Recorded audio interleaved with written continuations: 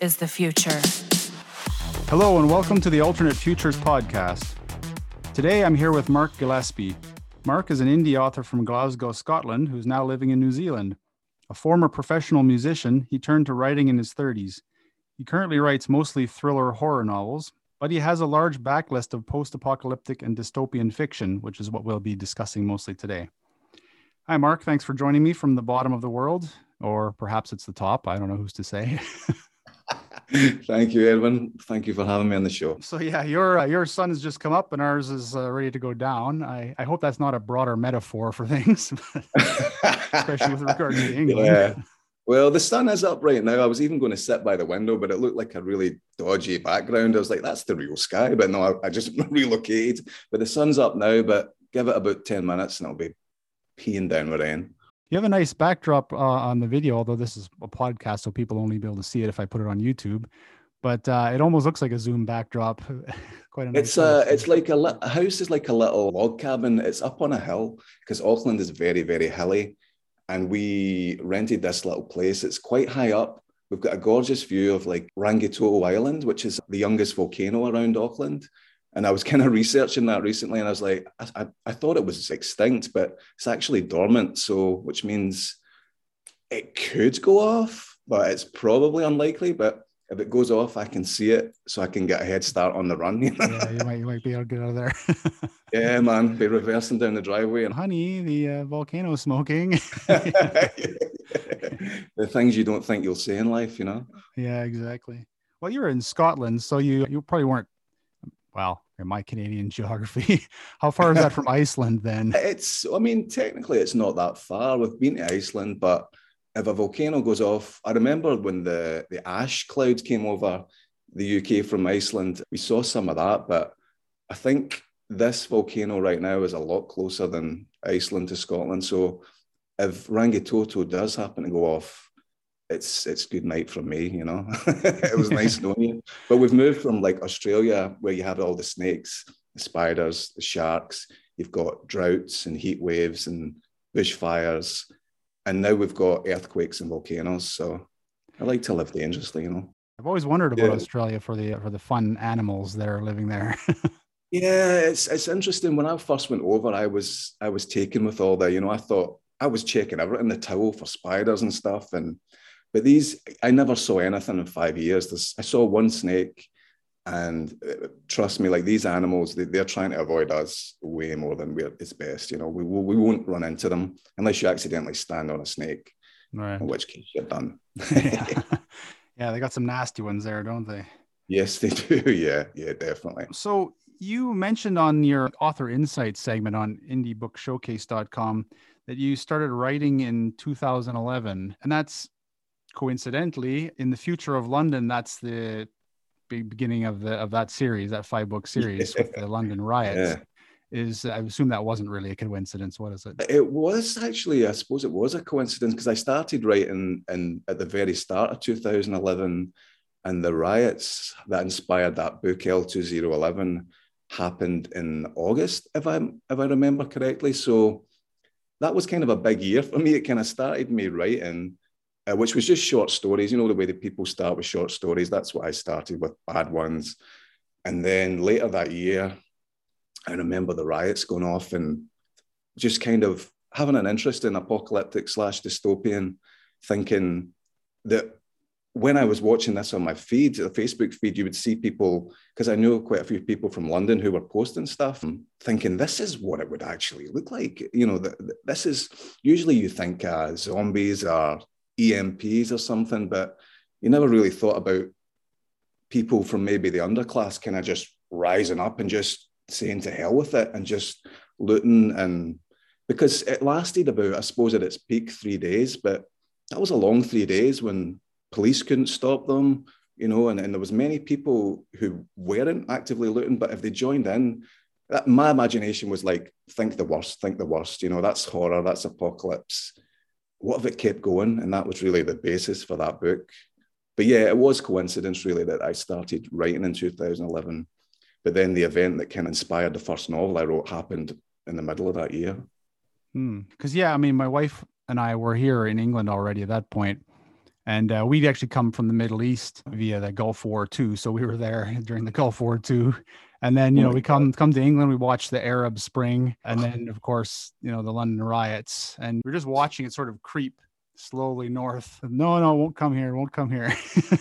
And Disaster didn't, seems but to be following you. So the moral is don't live where you live. yeah, it does kind of feel that way. Although now most of it seems to be in the US. Although, well, I guess you could argue it's global now too. Exactly. Yeah, yeah. Is anywhere safe? Well, here's quite safe. That was one appeal of New Zealand's, we're kind of so far apart from the rest of the world, and we kind of got the whole COVID thing under control for the most part, And Australia's back in lockdown. I heard that. So we are kind of just fleeing the pandemic. Really, the only place left to go is Antarctica after Yeah, this. yeah, basically. Yeah, man, it'll be like the thing. Yeah, it feels like you're in the right genre these days. The apocalyptic. Yeah, yeah.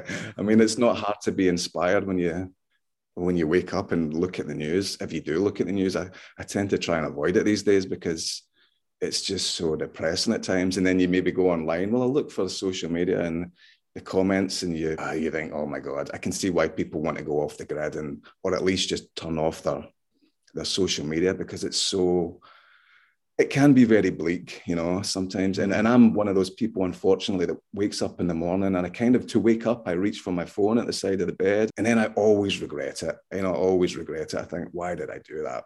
Why don't I just lie there and stare at the ceiling for like 10 minutes, or let the dog run over my face or something more fun than actually reading the news. Get up, go for a run or something to get away from Yeah, totally. Exercise. So you just mentioned then that you started writing. Was it another novel then in the middle of 2011, or was it part of the That was the first one. Yeah, I think. Well, actually, I don't think I started writing that till later, because I was doing mostly, as writers do, short stories for a long time, just trying to see if I could do it, and then I would show them to friends. And I think I wonder. I think they were just being polite and saying, "Yeah, this is good, Mark. You should keep going." But even though the stories were probably garbage, they were encouraging enough to say, keep going. And so I did keep going. I didn't really attempt a novel till much later, but the event that inspired L2011 was in that year. But I think it was maybe even 2013 before I actually tried writing it as a novel. Up until then, it was short stories. And I did some nonfiction too, as well, because I had gone back to uni by that point to be a mature student. I'd stopped being a musician. I'd gone back to study. And I was writing in my spare time, both fiction and nonfiction. I was making money with the nonfiction. I wasn't making any money with the fiction. And so I kept going like that almost up until we came to Australia in 2015. And then that was like a big turning point. It's like, well, I'm no longer in uni. I'm not a musician anymore. It's like, what do I do? And it was either I was kind of like a freelance sports journalist. I was doing boxing and mixed martial arts articles for websites. And so it was either go with that or try as a fiction author. And, after a conversation with my wife, she said, just do the fiction, go for it, because you'll be miserable. And she was right, because nonfiction, you have to rely on a lot of people to get back to you with interview quotes and stuff. And it's very slow. Fiction, you're mostly in control. So I went for it. And at the same time as we moved, there was this in Melbourne, there was this intensive publishing course over 2 days. And there was like a traditional publisher, there was a traditional agent, there was a sort of media course, and there was indie publishing. And I had dabbled in indie publishing before then, but I went to that intensive publishing and I was just so unengaged with the traditional side. They were just like, the whole gist of it was, how do you sell yourself as an author to us? And then we went to the indie publishing thing on the second day, and it was just night and day. This guy was like, here's what you can do to find readers, and here's what you can do to earn a living, to make a career of this. And I walked out of that and I was like, okay, I'm going to go for it, and I'm going to do it indie. And I've been, I've spoke up for indie quite a lot over the past 5 years, because there's still a bit of flack about being an indie publisher, but for me, if you're starting out as an author, it's definitely the right way to go, if you're willing to put in the work. It's not the easy way, but I think it's the best way.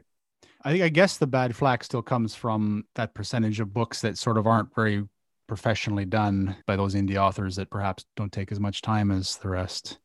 But there's definitely some really good quality indie stuff out there. Yeah, I mean, I've been watching over the past 5 years. I don't know about yourself, but I've always had an eye on it, and I'm in many author groups online, and I see the quality just getting better and better. People realize that you need a good cover, and even if you can't afford a designer, there are ways you can even make your own cover. I don't really recommend making your own cover, but if you can and you have skills, I mean, like a software like Canva, the website Canva, you can do a lot with that. And I don't think people should be put off indie because maybe they don't have the funds for a designer or a professional editor. There are ways around that, and money shouldn't get in the way. If you've got a story to tell and you want to put a book out, just do the best you can with what you have, like time-wise, money-wise. But yeah, generally we want to get our covers as good as, if not better than, traditional publishing.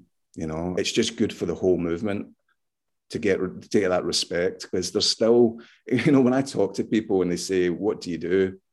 I always say I'm an indie author. Nobody really in the street kind of knows what that means. Everyone knows what a traditionally published author is. You go to an agent, you go to a publisher, you get a deal. Indie author, well, we do it ourselves, and then I explain what they're doing, and they're like, yeah, okay. It's just the same as a musician making a living from putting music out themselves on YouTube, or maybe getting it to Spotify. You have to do all the selling yourself. It's definitely not easy, but it's interesting that even now, most people don't really know what an indie author is. Yeah, it's interesting. As soon as you remove the gatekeepers, all of a sudden everyone thinks it's just easy, and you, there's nothing to do. No, I mean, you still have to, you've got the creative side and then you've got the business side. And, I think most writers, from what I see, love the creative side. And a lot of us, myself included, wrestle with the business side and the numbers. I mean, mathematics is not my strong point in any level. I was actually held back a year in one subject at school, and it was maths, and I didn't even turn up for that year. I just turned up on the last day and said, hi, because I just hated numbers so much. But I've trained myself to do the basics. There are people who go in depth with analytics. I don't do that. I just kind of look what I'm spending, what I'm making. And, there's only so much time in a day, and I would much rather do writing than count numbers. Although, ads can be enjoyable on Facebook. You get to do creative there. But it's the marketing side. I would love to just hand it to someone else, but there's nobody else to do it, unfortunately. Yeah, no one who charges less than tens of thousands of dollars. Exactly. Yeah. And what's the point? You might as well just put that into the ads and lose money and then break even and then hopefully start making a profit. Yeah, you're doing fairly well, though, it sounds like. I've got a lot of books out, and to be honest, a lot of them don't make much money, but there's a top few, plus the box sets. It's I get to make a nice 4-figure profit, and it's because of the volume. It's not because I have any breakaway hits or anything. It's because of volume. I'm in Kindle Unlimited as well, and that was I miss not being wide and being available on other stores, but right now I have to make that decision to be exclusive to Amazon, just because I get a better payday at the end from the Kindle Unlimited page reads. I would love to go wide again, and I might try and take some stuff and do it slowly. But, that Amazon payout is kind of tempting, especially when you're relying on it, but they can kind of imprison you a wee bit. So since we've kind of diverted a bit from our topics, I would just wanted to catch your opinion then on the perhaps the future of indie publishing, say in the next 5 or so years, what you are watching, what you think might be happening. I just think it's going to be much more established. I think there's going to be a stronghold. I think more and more authors will recognize that traditional publishing isn't quite the ideal that it appears to be, because I suppose when you think about traditional publishing, you think, I've got an agent, I've got the deal, I can just sit back and write. But you can't do that in this day and age anymore. Most traditional publishers will expect you to do social media. You have to still promote yourself almost as much as if you were an indie. You can't rely on them to get the sort of cover you want. It's just not the ideal that I think people want it to be or hope it would be. And I think they will look at indie and see, well, this is much more attractive if I'm willing to put in the time. So I think over the next 5 years, more people will, more indie authors will show, but more indie authors will stay the course and not so much seek traditional publishing. Instead, traditional publishing will come and seek indie authors and maybe snap some of them away so that they become maybe hybrid authors where they put out their own stuff and they get deals. Yeah, I think especially with the last year in the pandemic and the fact that nobody was going to bookstores as much, it just wasn't a good time to be a traditional publishing. And I just don't know if they'll recover, really, to be honest, Edwin. I don't think they'll pick up. And just from where it was in the 90s and the 80s where they had a strong, I think it's just going to go more and more in favor of indie authors, to be honest. I just see us getting stronger. Eventually we'll gain respect from the general public. Yeah, absolutely. And you know, when you say I'm an indie author to someone in the street, they will actually know what you're talking about and you won't have to just explain. It's like an indie musician, but for books. Yeah, it's exactly the same thing. It's the indie musicians, the path for a musician, you would send a demo, get a record deal, and you're a musician, blah, blah, blah. But nowadays, you don't even have to do that. The digital revolution, for lack of a better phrase, has changed things, but I think some people are still catching up mentally with that. I always like talking about it, indie publishing. Yeah, me too. Definitely. Around the field for, I don't know, 15 or 16 years, I think, although not as prolific as you for sure. I diverted myself into a variety of other aspects of it. Oh, you've got family and other stuff. I've just been like bullheaded for the past 5 years. It's the first time I've seen daylight. Now, I wish I had that direct focus to sit down and just write, but I get distracted by all the other parts of it. So I set up Utility Fog Press, my own sort of publishing company for doing multi-author anthologies, and then facilitated self-publishing. I became a digital artist because I discovered that you could actually create the artwork for the covers using software you can get for free. Oh, fantastic. So I was like, oh, well, I'll become a digital artist for a while. Yeah. And just sort of segued into all kinds of different things and come back around to writing now. So hopefully I can get into that. There's always so much to do, isn't there? Yeah, no, exactly. So moving on then to some more of your books. So you have a 3-book Dystopiaville series, which are 3 standalone books. Yeah. I mean, that is, when you said the title of your podcast was Alternate Futures, I immediately thought of the Dystopiaville books, which was never meant to be a series. I actually I don't really tend to flock to series as much. I've always forced myself into series. So these were standalones. I think I wrote the second one, Waxworld, first as a standalone novella, put this sort of old school horror cover on it. And it just did not sit. I thought it was like one of the best things I'd done, and it just did not. Nobody was buying it. And the people that read it enjoyed it because it was pretty far out, but nobody was buying it. And then maybe I just let it sit for a while, and maybe 10 months later, I wrote a book called Shut Up and Die, which is the first book technically in that series. But I recognized the themes of like a dystopian, horrific future. One is where, we've become so addicted to noise and stimulation that when we take off our headphones, we get like jittery and stuff. And so it's this future where we are kind of stimulation addicts. And Waxworld that's just too weird to explain that one. This is a guy who wakes up and everything is frozen around him. And after that, it just goes all over the place. But I recognize these 2 dystopian horror themes of kind of terrible futures that seem too far-fetched to be true, but or maybe, you never know. And then I wrote a third one, Killing Floor, which is just about this band who kind of go to the country for a kind of weekend of writing songs, and they're just sitting around watching TV. And then all of a sudden the BBC come on and they just put this announcement that there's going to be like a cull of the human population. And after that, they hear the helicopters coming, and it's just pretty much a survival action thing. So I recognize these books weren't really meant to be a series, but they were inspired by things like Black Mirror and The Twilight Zone, even Inside Number 9, in the sense that it's an anthology. Because I love those shows. Like, I just love anthology shows, but they're a hard sell, and they're even harder selling books because I mean, I didn't do any favors. I put like horror covers on them, and they didn't take off. But I honestly think that in terms of theme, it's some of the best stuff that I did. I'm never confident in my writing in terms of execution, but I think the ideas expressed in the books are quite interesting, and I'm quite proud of them. So whether they sell or not, I'm glad that they're there.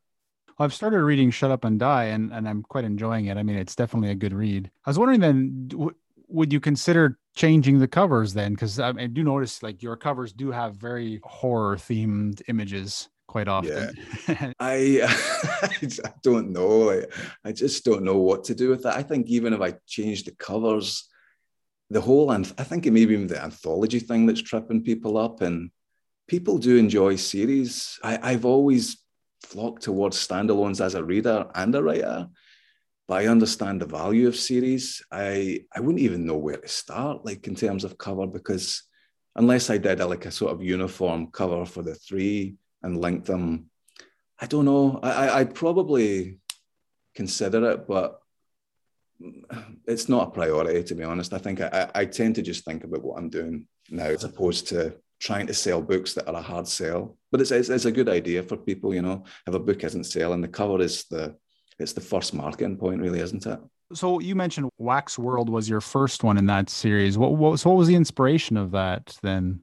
It was the most mundane moment of my life that inspired that book. I was living in Australia at the time, and I was just having a lazy day on the couch. And I literally got up off the couch and I looked out the window across the street, and there was this car, and it was parked in the weirdest place in the driveway. It wasn't in the driveway and it wasn't out the driveway. It was kind of coming out of the driveway, but it just stopped in this weird location. And I think 99.99% of people would have just gone on to the next thing. But I just stood there for a while and thought, oh, it looks like the world is frozen. Somebody's either come into that driveway and stopped, or they've come out that driveway and stopped. And I just made a note of that. What if everything just froze?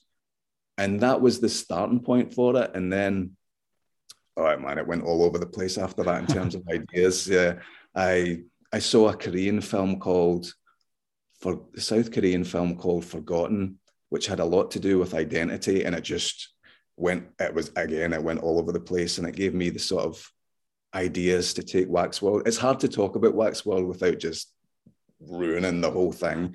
All I really say is a guy woke up and the world is kind of frozen around him. But there were several ideas, but mainly the starting point was just that random looking out the window and seeing something in a car that was just in a weird position on the driveway. And I suppose that's what, as authors, we do. We kind of hopefully observe and catch things. And when we catch them, we note them down. And then you'll come to them at some point and it'll just be like, oh yeah, that's what I'm going to do now.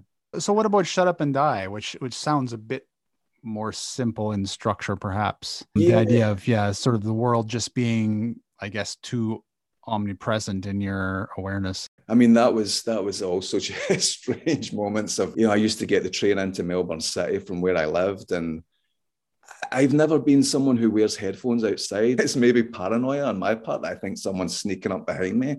Again, it's that horror side. You think the worst, somebody's about to jump you. So I just used to look at people, and they always had headphones, and they were always, and like, there's nobody just sit out the window and daydream anymore. I used to get into trouble for that at school, and now I think it's like a lost art. Everybody's, and there's nothing wrong with it, but it's like, did they ever take their headphones out? And my wife's the same. She's always got something on, and I see her go out for a dog walk and with the headphones on. I'm like, what if somebody jumps her from behind? How do people know? I'm just constantly thinking the worst. So I think it was that overstimulation thing that I then took a leap into the future and thought, what if that has some kind of effect down the line where we take off the headphones and we get kind of like addicts, we get jittery, Yeah, I think we're not too far from that in some cases, to be honest.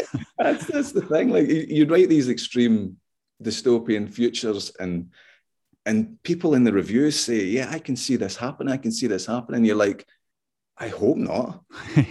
Yeah, I see with my daughter. She's a teenager now, and just like can't leave the phone. I mean, she reads on her manga and whatnot, or listening to music, but has a hard time even putting it down for 5 or 10 minutes. Yeah, Just yeah. without coming back to it. It seems to all of a sudden gravitate to her hand, basically. Yeah, it's just like, what would you do if you had to sit there for 10 minutes in silence just with your thoughts? Like I've said that to my wife all the time, just sit there and collect your thoughts. She's like, I do not want to collect my thoughts. That's the last thing I want to do. That's another frightening idea, isn't it? Yeah. People don't want to be alone with their thoughts. Yeah. I know. Like, what's so bad about your thoughts? Yeah. Everyone wants to be distracted. That's what it seems like. I think that was the main inspiration. Everybody's seeking distraction, and maybe that's not the way to fulfillment. Let's put it that way. Well, I mean, we have the whole, I guess, the mindfulness movement to try and counter that, but which is, like you say, it's exactly the opposite. It's being present in the moment, whereas everyone else seems to want to be absent from the moment. Yeah, absolutely. Like, I mean, I wish they would teach things like meditation in school for primary schools and stuff like that, and get kids into being more mindful from a young age. I mean, they might not stick with it, but some might, and it's so worth it. Like I've done meditation for years and I love it, and I just don't think I could. That's the first thing I do usually in the morning, is maybe a bit of exercise and then meditate, because writers need to exercise, man, and Oh yeah. they need to move. Yeah, it's like one of the most unhealthy jobs. So, but yeah, I usually exercise, meditate, and yeah, it's we need that back, I think. I mean, my daughter's primary school did try to teach them a little bit of it, and I don't know how good the teachers were. I mean, they're probably not trained very well in it. Yeah. But yeah, I think that the number of children of that age that will actually take to it are probably incredibly small, and would have to have like a supportive parental structure or family to really pick that up, because they just don't have the interest in sitting still. My daughter was like, it's just so boring. Yeah, I know. I think you have to start them so young so that they have that almost before they have the devices, so they maybe recognize the value in it. Because if you're just sitting there and you're used to being on your iPad or whatever, you'll be thinking, I'm missing something here. But there's gold in that silence. There is, yeah. It's hard to teach them though, because once they get into their peer circles as well, then you have a whole other issues of trying to combat content. Oh, you have my sympathy, man. I don't have children, but I have nieces, and good luck to you, man. But they're so good with the devices now. They see them pick them up, and they're just getting it right away. And you see like the old age pensioners taking like 3 weeks to send a text, and that's the future, like, Yeah, I'm so slow in the text. I'm sure it's embarrassing for anyone who's confident with it. But I mean, it's a Star Trek future for sure. They're just going to be like, yeah. So the third book in the Dystopiaville was The Killing Floor, which feels kind of like you described it already, but sort of The Purge set in England. The first thing that came to mind when you were describing it was, have you tried selling it to the BBC or something? I don't know if they'd welcome it, because I think they're the ones that actually introduced the cull, and that's what you're paying your television license for, folks. No, I mean, I think it would be. It's one of my favorites. It's definitely one of my favorite covers, Killing Floor, and I love this. It's very short. It's a novella. It just kind of gets on with it once the cull is announced, and you've got all these little mods running around in mopeds and stuff, and the government are coming in. It's a lot of fun. That was inspired by a random comment by Keith Richards of the Rolling Stones when he said something about the band being in a little kind of secluded hideaway once, and there was a knock on the door. Something else happened after knocking the door, but I stopped at that point and thought, that's quite a cool idea. A band in this contained location, they get like a knock on the door. I changed the knock on the door to a television announcement, but I love this idea of this band in the country. And then, yeah, it went a bit mental after that. Sounds like a lot of yours go a bit mental. Yeah. I should just leave that on the author bio. It went mental. Yeah.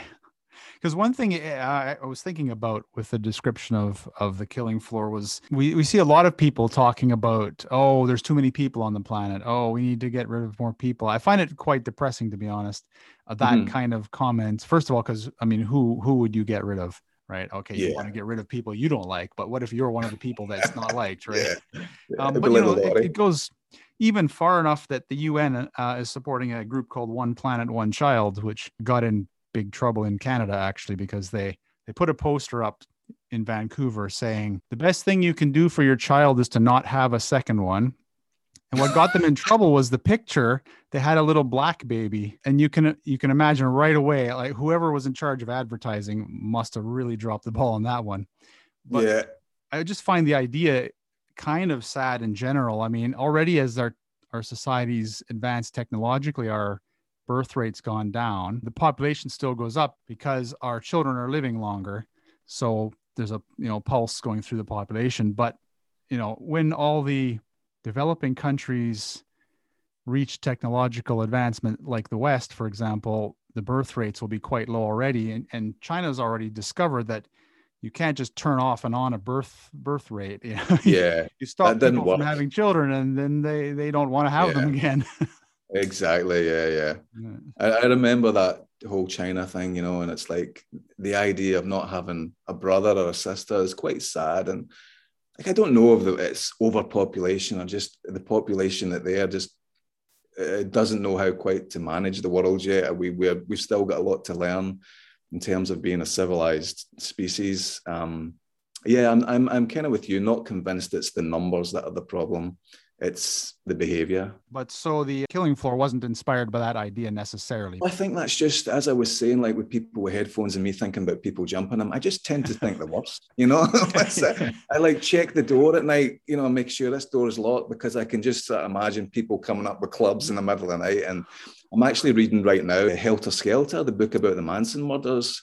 And that's like the bedtime reading before I go to sleep, reading about those guys and what they did, Sharon Tate and Jay Sabring and Abigail Folger and the other guy back in the day. And it's like, that's horror, like what people could do to people like that. She was heavily pregnant. And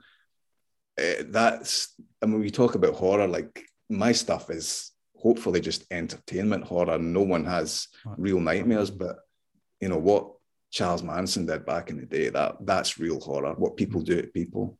Yeah, I'm a bit horrified that you do that for your bedtime reading. Yeah, no, I know. I don't have bad dreams either. Like I don't know if I'm just becoming numb to it, and if I am becoming numb to it, that's concerning. I mean, I have an issue with the headphones sometimes worrying about traffic or something, but I don't usually think people are going to jump me from behind. Maybe it's a Glasgow thing, man, Yeah, I have been there, so I can perhaps understand some of that. Yeah, you just don't know. I used to like have people come on the bus behind me. I was like, don't sit right behind me. And they would sit behind you and you can hear them heavy breathing. And then you'd hear them unzipping their rucksack and you think, you're pulling out like a machete or something, aren't you, to take the back of my head? Sometimes a bad imagination is not a good thing. Well, Glasgow does have parts of Glasgow I've heard has some of the lowest life expectancy in the Western world. Yeah, man, it's kind of always been that way. It is the land of deep fried Mars bars. That's true. Well, I think that was Aberdeen. Yeah, that probably has something to do with it for sure. Yeah. So the last series in this sort of alternate futures that you write would be the Butch Nolan trilogy, which I would probably label as Mad Max in America. So what inspired that one? Because it's basically, I won't give too much away because just thinking over the first couple of chapters that they could get for free. So I won't say too much, but it's basically not surprising that it starts in Hollywood, perhaps.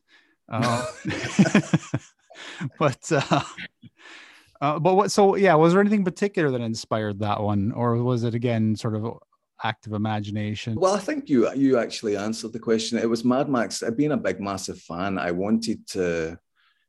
think I had come off the last Dystopiaville books, and I wanted to write something just purely as post-apocalyptic as I could get it. And then I probably binged the 4 Mad Max films. I have the graphic novels as well. And I think it was just a love letter to that whole world, George Miller and what he'd created. Because I love those films. Like I adore them. Mad Max 2 is one of my earliest memories of like sitting in front of the TV and that being on. And it's such a shock to a young mind when you see the look. He kind of almost went a long way to inventing that post-apocalyptic look with the the Mohicans and stuff like that, and the motorbikes, and such an assault on the senses. And I've always loved it. And I think I wanted to do something like that. And I kind of just shamelessly, it didn't rip off this Mad Max, but if you like Mad Max, you would probably get on board with Butch Nolan. And as I began to write it, there became a bit of a John Wick element to it because of his motivation throughout the whole series. He's basically seeking revenge for somebody. That's not really a spoiler, but if someone kills his dog, and I don't usually kill animals in my books, like people, yeah, but animals, no. But that time, I kind of I wanted him to be chasing this guy, and I needed the motivation, and it was like kill a person, and like what would piss me off? Somebody kill my dog. That's it, and then that was just a lot of fun to write, really. This guy who was like a fighter. He knew how to shoot. He just could kick ass. And the first one, Nolan's Ark, is just insane with these big trucks running around Hollywood and stuff. And yeah, maybe there's a bit of projection there, splattering like Hollywood and violence and blood.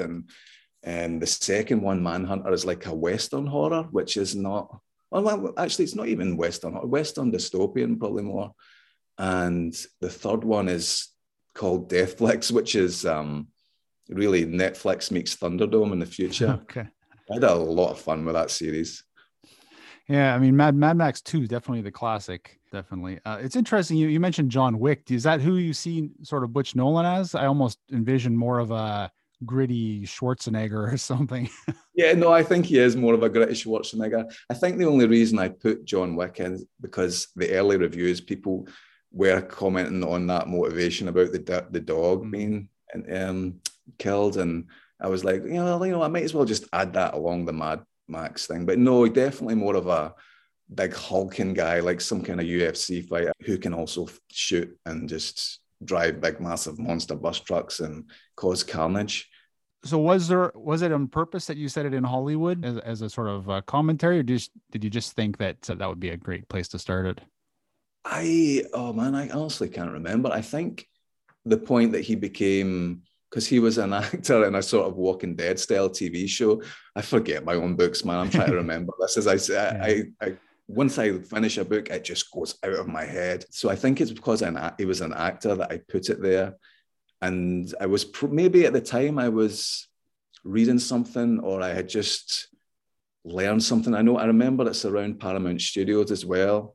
So something probably dropped at the time that made me want to set it in that place. I think as well, to have those vehicles that are in the first book, I had to kind of have them as TV props. So It made sense to have them in sort of near a big studio. And without giving anything away, then the bad guy was inspired by anyone? Yeah, but I tried to avoid. I mean, I think it's probably very obvious when people see, people read and what his name is and stuff, who he is inspired by. But I tried to avoid that because I had been inspired by that same guy, certain president, long before. But it's hard not to be inspired by the last 4 years, and to have villains, especially political villains who are like that. So I think Stephen King's been doing that since The Dead Zone, but I've only just caught up. So yes, but I did try to, even in physical appearance, make this character, this politician, unlike him, because I realized that it's too obvious, what I was doing there. I think we're going to have many more politicians probably in the coming years to inspire such stories as well. Yeah, I'm still waiting for a Boris Johnson villain, So I think, I was curious, one last question there. So you had the kids in this story, and they come in, I think, in chapter 2, so it's not a spoiler or anything, and what inspired that? Because he really loves animals. Did you want them sort of something to drive his humanity, or was there some contrast you were going for there? Yeah, exactly that. It's sort of to drive his humanity and to sort of have a different perspective, because Nolan is a bit of He's a bit misanthropic. He does not like the world, does not like people, and that would make for kind of a bleak if it was just through his perspective. So we had these younger characters whose names, I think one of them was called Axel, and the others, man, I would have to look at the book to remember myself. But yeah, it's a much different perspective when you have these kids, and they can kind of, once they sort of meet up with Nolan, they can kind of get more of his character out of him, and they would do it probably better than adults would do it, because kids have a way of kind of, teasing out the real person. And I know I am probably a little less guarded with children than I would be with adults, because they don't view you the same, with the same sort of maybe prejudices. So kids were an important point. They're not as threatening either, are they, generally? Well, different ways, maybe. Different ways. Yeah, I'm just thinking of Children of the Corn or Children of the Village of the Damned or whatever, Straight to the horror.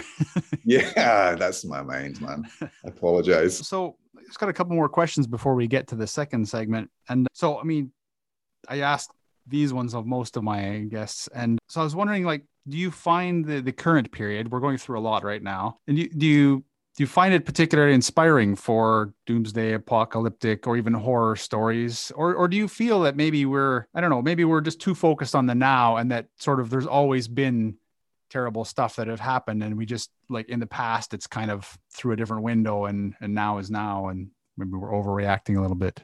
I think there has always been this horrible stuff. We have just, I think maybe last year it was possibly more influential than it is now. And maybe there was this prediction, I think last year, that we were going to see this glut of books that would be influenced by the pandemic. But I mean, I don't know about you, Edmund, but I haven't really seen any. I've seen more books veering away from the dark subjects. I know that last year, a lot of authors who wrote horror, apocalyptic, dystopian, their sales dropped. I mean, mine took a hit as well, because people wanted to get away from that.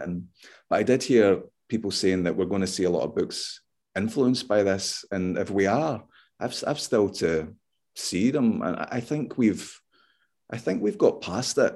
And we're just sort of, well, we're obviously not back to normal in terms of the real world, but in terms of the way writers are influenced, I think we're back to where we were. I don't think there's going to be this big glut of COVID-19 fiction. I could be wrong, but I don't foresee it happening. It does seem like a lot of the pandemic type stories were written before the actual pandemic. And so they were just there already, weren't they? People were inspired by Ebola and everything else. I've seen a few like Ebola post-apocalypse stories on Amazon box sets, and I think we're past that. I just don't see a glut of COVID books coming. But next scene in the movie, there will be like this barrage of COVID books, and like, oh, you were wrong.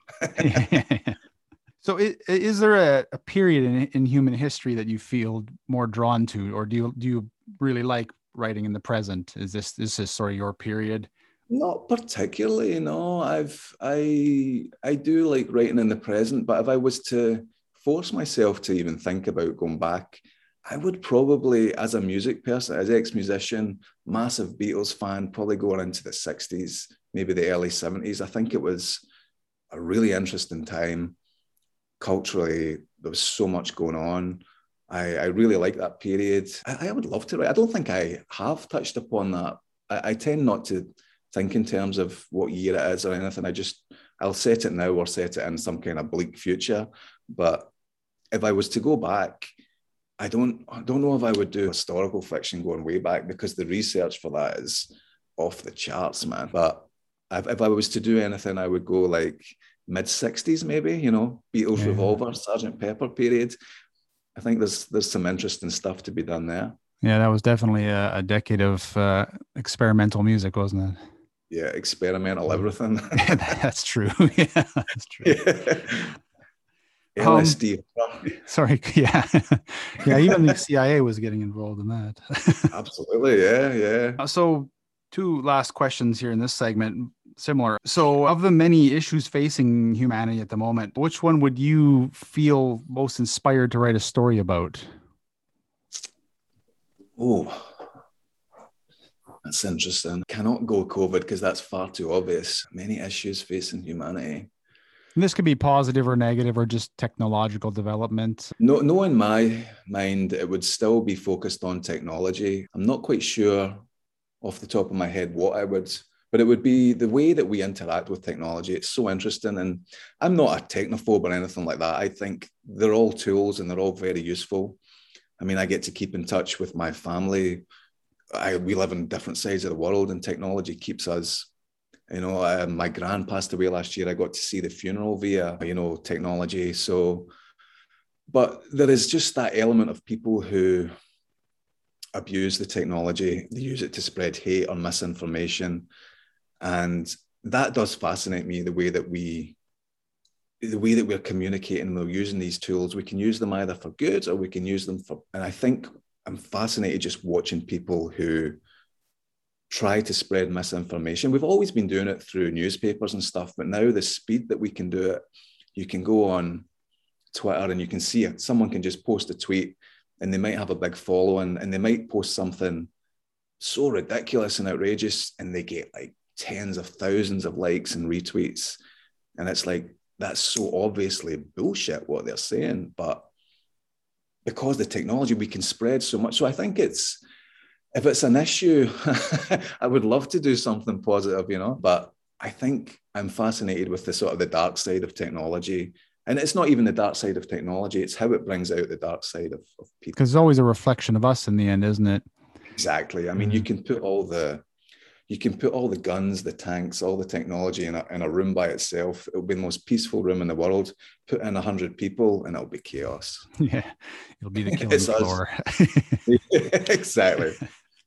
All the money, nobody will do anything. The most quiet, lovely, peaceful room. Put in 100 people, different colors, different nationalities, different religions, and watch them go.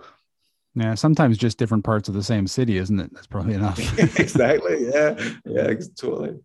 So I think you answered the last question already. Sorry. Then which of the many issues would give you the most concern that we'd want to get right moving forward? And then I can probably assume from what you've just said that technology would be that. Yeah, I just think because technology it's moved so fast in the last 20 years. Like if you look back 2000, 2001, I mean, I didn't have a laptop or anything like this. So I was quite slow at the party, but I didn't have an internet connection till mid-2000s, really. And the things have just accelerated so fast. And maybe we just maybe we're still quite immature with it and we don't quite know we're like kids with a toy who just hasn't quite figured out how to use it. But because in some ways in culture, we kind of encourage stupidity. And I'm thinking of reality TV shows here, which I despise with a vengeance, man. Most people just go home, they sit and they churn out garbage on TV. And then we get the technology in their hands and they don't know the positive ways that we could use this to spread good. And instead, we just kind of hate upon one another. So, yeah, it would still be the technology, like how we wrestle with it and how do we use it for some kind of common good as opposed to just badly spelling hate, oh God, man. It's you go into the YouTube comments sometimes under a video and it's like, why did I do that? Why did I look? It's like a glimpse into these people have always been there, but they just never had an internet connection before. And the sad thing I think also is it's not just the people, it's those kind of people are sort of giving now the governments the excuse to use the technology to further, let's say, goals that we might not find in our best interest. Yeah, exactly, man. I mean, look who we just had as president previously. Look who is the prime minister. I mean, not to get political, but I kind of wonder just where we're going with some of these choices that we make, in terms of leaders. How much choice we have these days anyway. Yeah, exactly. It's all sort of a show, isn't it? Speaking of reality television. Absolutely, yeah. One of the weirdest reality shows I found is the Gogglebox, I think it's called, where it's a show about people watching shows. Yeah, you're just watching people watching TV and yeah. Like, what? And when we first came to Australia, we don't watch TV anymore. We just have streaming platforms. But we briefly had TV when we first came to Australia, and the adverts, man, for the reality TV shows, it was it was about, I don't know what it was called, but it was about this woman who, she just sort of closed her eyes and people would kiss her and someone else would come along and kiss her. And like, based on who she was kissing, she would marry that person who was the best kisser. And I understand why Elvis Presley used to shoot the TV, man. If I had a gun, I would have blasted it at that moment. I can't stand, these, I'm a celebrity gravedigger or whatever. I just want to, as you can see in like the London books, I tend to vent a wee bit too much about reality TV. I hate it. Yeah, it's definitely one of those scourges of humanity.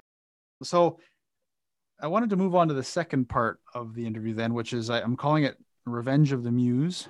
Prior to the interview, about a week ago, I sent you 4 randomly rolled story cubes that represent the categories of hero, action, setting, and science fiction element, and kind of asked you to prepare about a 1-page introduction to a story. And so for those following along at home who'd like to try this, the images will be posted on my website at alternatefutures.co.uk in the podcast section. So I'll read the introduction and then we can discuss the cube images sort of in your process of brainstorming the story, I suppose. At sundown, Sir Maverick stood on the deck of the Seahawk with the last of his warriors gathered around him, grizzled veterans, every last one. They stood in silence as the battered vessel cut through the waves, approaching the ocean fortress that was so big it swallowed the horizon. Here it was, their last chance at revenge. Revenge upon the usurper, the rogue knight who'd killed their king and seized power while Sir Maverick's elites had tended to royal affairs in the east. Sir Maverick reached for the light pistol fastened to his hip. He was leaking blood from so many wounds that he didn't dare lift his shattered armor to look. What did it matter? His king was dead, the woman he loved was dead, the rest of his beloved elites were in bad shape. To a man, they were done. Almost.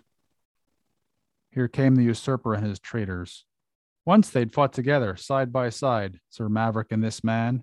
Dressed in full armor, the usurper stood at the head of a fleet of lightning-fast warships racing out of the fortress, skimming over the waves as they charged across the ocean battlefield. Sir Maverick's attention was drawn to a blurry shape beside the king. He couldn't see what it was. A flag? A weapon? "Damn these old eyes," he said. The ocean was littered with floating bodies that bathed in the violet glow of sunset. Sir Maverick's kinfolk, his entire bloodline, shattered. And somewhere out there, the remains of his beautiful wife, Diana. The usurper had always coveted her beauty, and now, if he couldn't have her, no one could. Sir Maverick glared at the new king, perched like a figurehead at the bow of the warship Goliath. The two sides exchanged fire. "Hold your course," Sir Maverick roared as the Seahawk charged forwards, picking up speed, dodging light fire and heading straight for the enemy fleet, straight towards a traitor's vessel with no intention of stopping. The usurper had to know that Sir Maverick was on a suicide mission. If Diana was no more, what was the point of living? But the bastard traitor would leave this world with the elites. He'd go up in a ball of flames before falling back down to hell. The end was close. Sir Maverick and his men sang the songs of old, songs of victory. He could hear the usurper calling to him, yelling, screaming. The traitor was pointing at the blurry shape standing beside him. What did it matter? There was no time for Goliath to escape the Seahawk, not now. Sir Maverick's voice dropped out of the chorus. He staggered backwards across the deck, away from his men, watching as the blur beside the usurper slowly took shape. "Damn these old eyes," he screamed, raking at his eyeballs as if he wanted them out. "Damn these old eyes." Diana, she was standing at the head of Goliath. She was holding the bastard's hand. So you had the 4 story cubes. Do you remember them well, what they were? I've got them up on the screen right now. Excellent. Okay. So if you could just sort of walk me through your thought process, maybe start with the hero and then sort of how you develop the ideas and fit them into the story or fit the story around them. Yeah. Well, when I saw the hero, that was the most important cube for me because I immediately thought of a knight, and because I just saw the little fencer. And then I kind of turned that into a knight, and I thought of, do you know the film Excalibur by John Boorman? I just had the last part. There's like this massive bloody battle at the end of Excalibur, and it's dark or it's early morning or something. And I love that film and I love that moment. And I just thought, okay, so the hero could be a knight, go with that, keep that in my head. And then I skipped, I think, down the way instead of across. So it looked like sundown. So that fit perfectly with the image that I had. So I think I set this introduction at sundown. And so those two elements came together very quickly. I went over to the right and we had this kind of castle, fortress, palace, and it looks like there was waves or water coming out of them. And I thought, so maybe instead of setting this on the land, I can set this on the ocean and I can make it, I got like water world in my head, but I quickly kind of shoved that aside and just kept the Excalibur on water scene.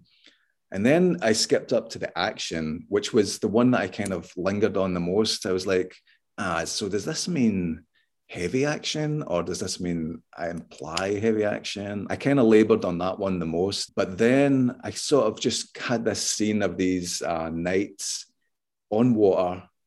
I love revenge stories. So this was like a set in revenge. It was like a guy, the knight, a Sir Maverick, coming over the water to get revenge for something that this other knight had done. He sort of sees, I don't go into too much detail about what's happened, but because it's only an introduction and you want to leave a lot of space. But I had the idea that someone had taken power from a king while this elite band of knights had been away. And obviously these knights are on speedboats, so this isn't historical knights, just in case. But yeah, I had Star Wars on water kind of thing. Exactly, yeah. And so I had this revenge scene in my head. Really, I tried to sort of make it fast-paced.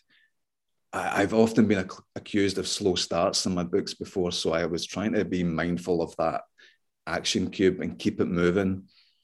And yeah, it just kind of came together after that I was trying to like set it up as an intro, not a complete little piece of writing, which was quite hard to do. But I set it up in the end that at the end of the introduction, you could see it maybe going on to be a sort of kind of, I hate to say that, like a love triangle revenge story where if we avoid the collision that seems to be happening if we somehow just write that out or just kind of write around it, we can continue the story where Sir Maverick gets revenge upon not only a usurper knight who took power from the king. You could take him getting revenge on his wife as well because she's betrayed him. So I tried to cram a lot in there, like initially action, revenge, straightforward, and then a little twist at the end where you see that his wife has sort of colluded with the usurper. And from there, it could maybe expand into a sort of another revenge story. Maybe his knights are gone as well, and it's just a kind of last stand. I kind of thinking as well of, have you seen the film Point Blank with Lee Marvin? Yeah, I love that story. I love revenge stories where he's trying to get back at his wife and his former colleague who betrayed him. So I think there was a bit of that. Excalibur, Point Blank, Star Wars on water type thing, because the knights don't have swords, they have these light pistols. So it was a lot of fun to do. Like I struggled with the action one. I was like, Mark, you're always slow starting. People say you're a slow starter, so you have to get right off the blocks. And it was a good exercise for me in trying to get things moving right away. I enjoyed it. It was good fun. Oh, excellent. Thanks. Because I've done one as well, and I did have some. Yeah, I found it a little bit challenging. Yes, to interpret the cubes. Yeah, I've only seen one out of the several I've rolled so far for various authors that seem to come together very, very easily. Consistently. But otherwise, you just kind of got to pick out the weird cubes you get given and figure out what to do with them. Well, fortunately, you said it's a loose, keep it loose. So I will keep it loose. I can't get too tied down. So I think that's about all the time we have then. So before I let you go, do you have any books you're currently working on that you'd like to share with us? Yeah, I have a book coming back from my editor, Kelly, tomorrow. She's based up in Brisbane, and she sends me a draft. It's like a third draft that she has edited for me. So I get that back tomorrow, and I'm kind of looking forward to it, getting back into it. Kind of dreading it because there's all these comments and stuff that you have, all this work that you have to do with it. It's like, can you not just say it's perfect the way it is? No, you just all these track changes and do this. It's a book called Scream Test. It's kind of a horror, psychological thriller, maybe more of a horror. And it is also interestingly set in Hollywood. I think I have issues with Hollywood and Yeah. reality TV. It sounds like, yeah. Yeah. So when do you think that might be released then, or is it still too early to say? Probably kind of late-ish August. Oh, Hopefully, if I okay. can just get the head down, I will probably just lock myself away for a while and do those edits. I will also give it to my wife to look at, because she is very left-brained, and she can spot these little mistakes and little things that people wouldn't say. And she also has that female perspective that I need from, thankfully my editor is female, but I always try and seek out a female perspective when I'm writing female characters, because I'm paranoid that essentially I'm just writing a chick with a dick, you know. It's Yeah, like, no, trying to write actual, it's something that a woman would say, the way they would behave. You need that female perspective. So I'll give it to her, and then I'll just lock myself away with it again, and hopefully sometime it will surface late August. Oh, excellent. And where can people find you online then? You can find me on the website, markgillespieauthor.com. If you want to just browse the books, you can go to just Google Mark Gillespie Amazon, and that'll take you to the Amazon author page. I'm on Twitter as markg_author, but I'm not super active there. I'm on Facebook, Mark Gillespie's writing stuff, a wee bit more active there. So I'm around if you look for me. Excellent. Well, thanks very much, Mark. Okay. Great talking to you, and best of luck in the future then. And same to you, Edwin. Thanks again. Thank you for listening. Transcripts of this and all episodes are available at alternatefutures.co.uk, as are the StoryCube images and original story openings written by my guests. If you've enjoyed this, why not share it with friends and other sci-fi fans you know? If there are any indie sci-fi creators you'd like to see featured, send me a message at podcast@alternatefutures.co.uk. Finally, if you'd like to support this podcast financially, you can do so on Subscribestar. Just search for Alternate Futures. There you can find extra discussions and information that hasn't made it into the final edit. And thank you once again for listening. I hope you'll join us on the next episode. This is the future. Human error.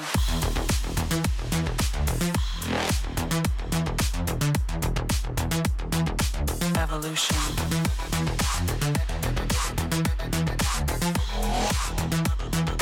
This is the future.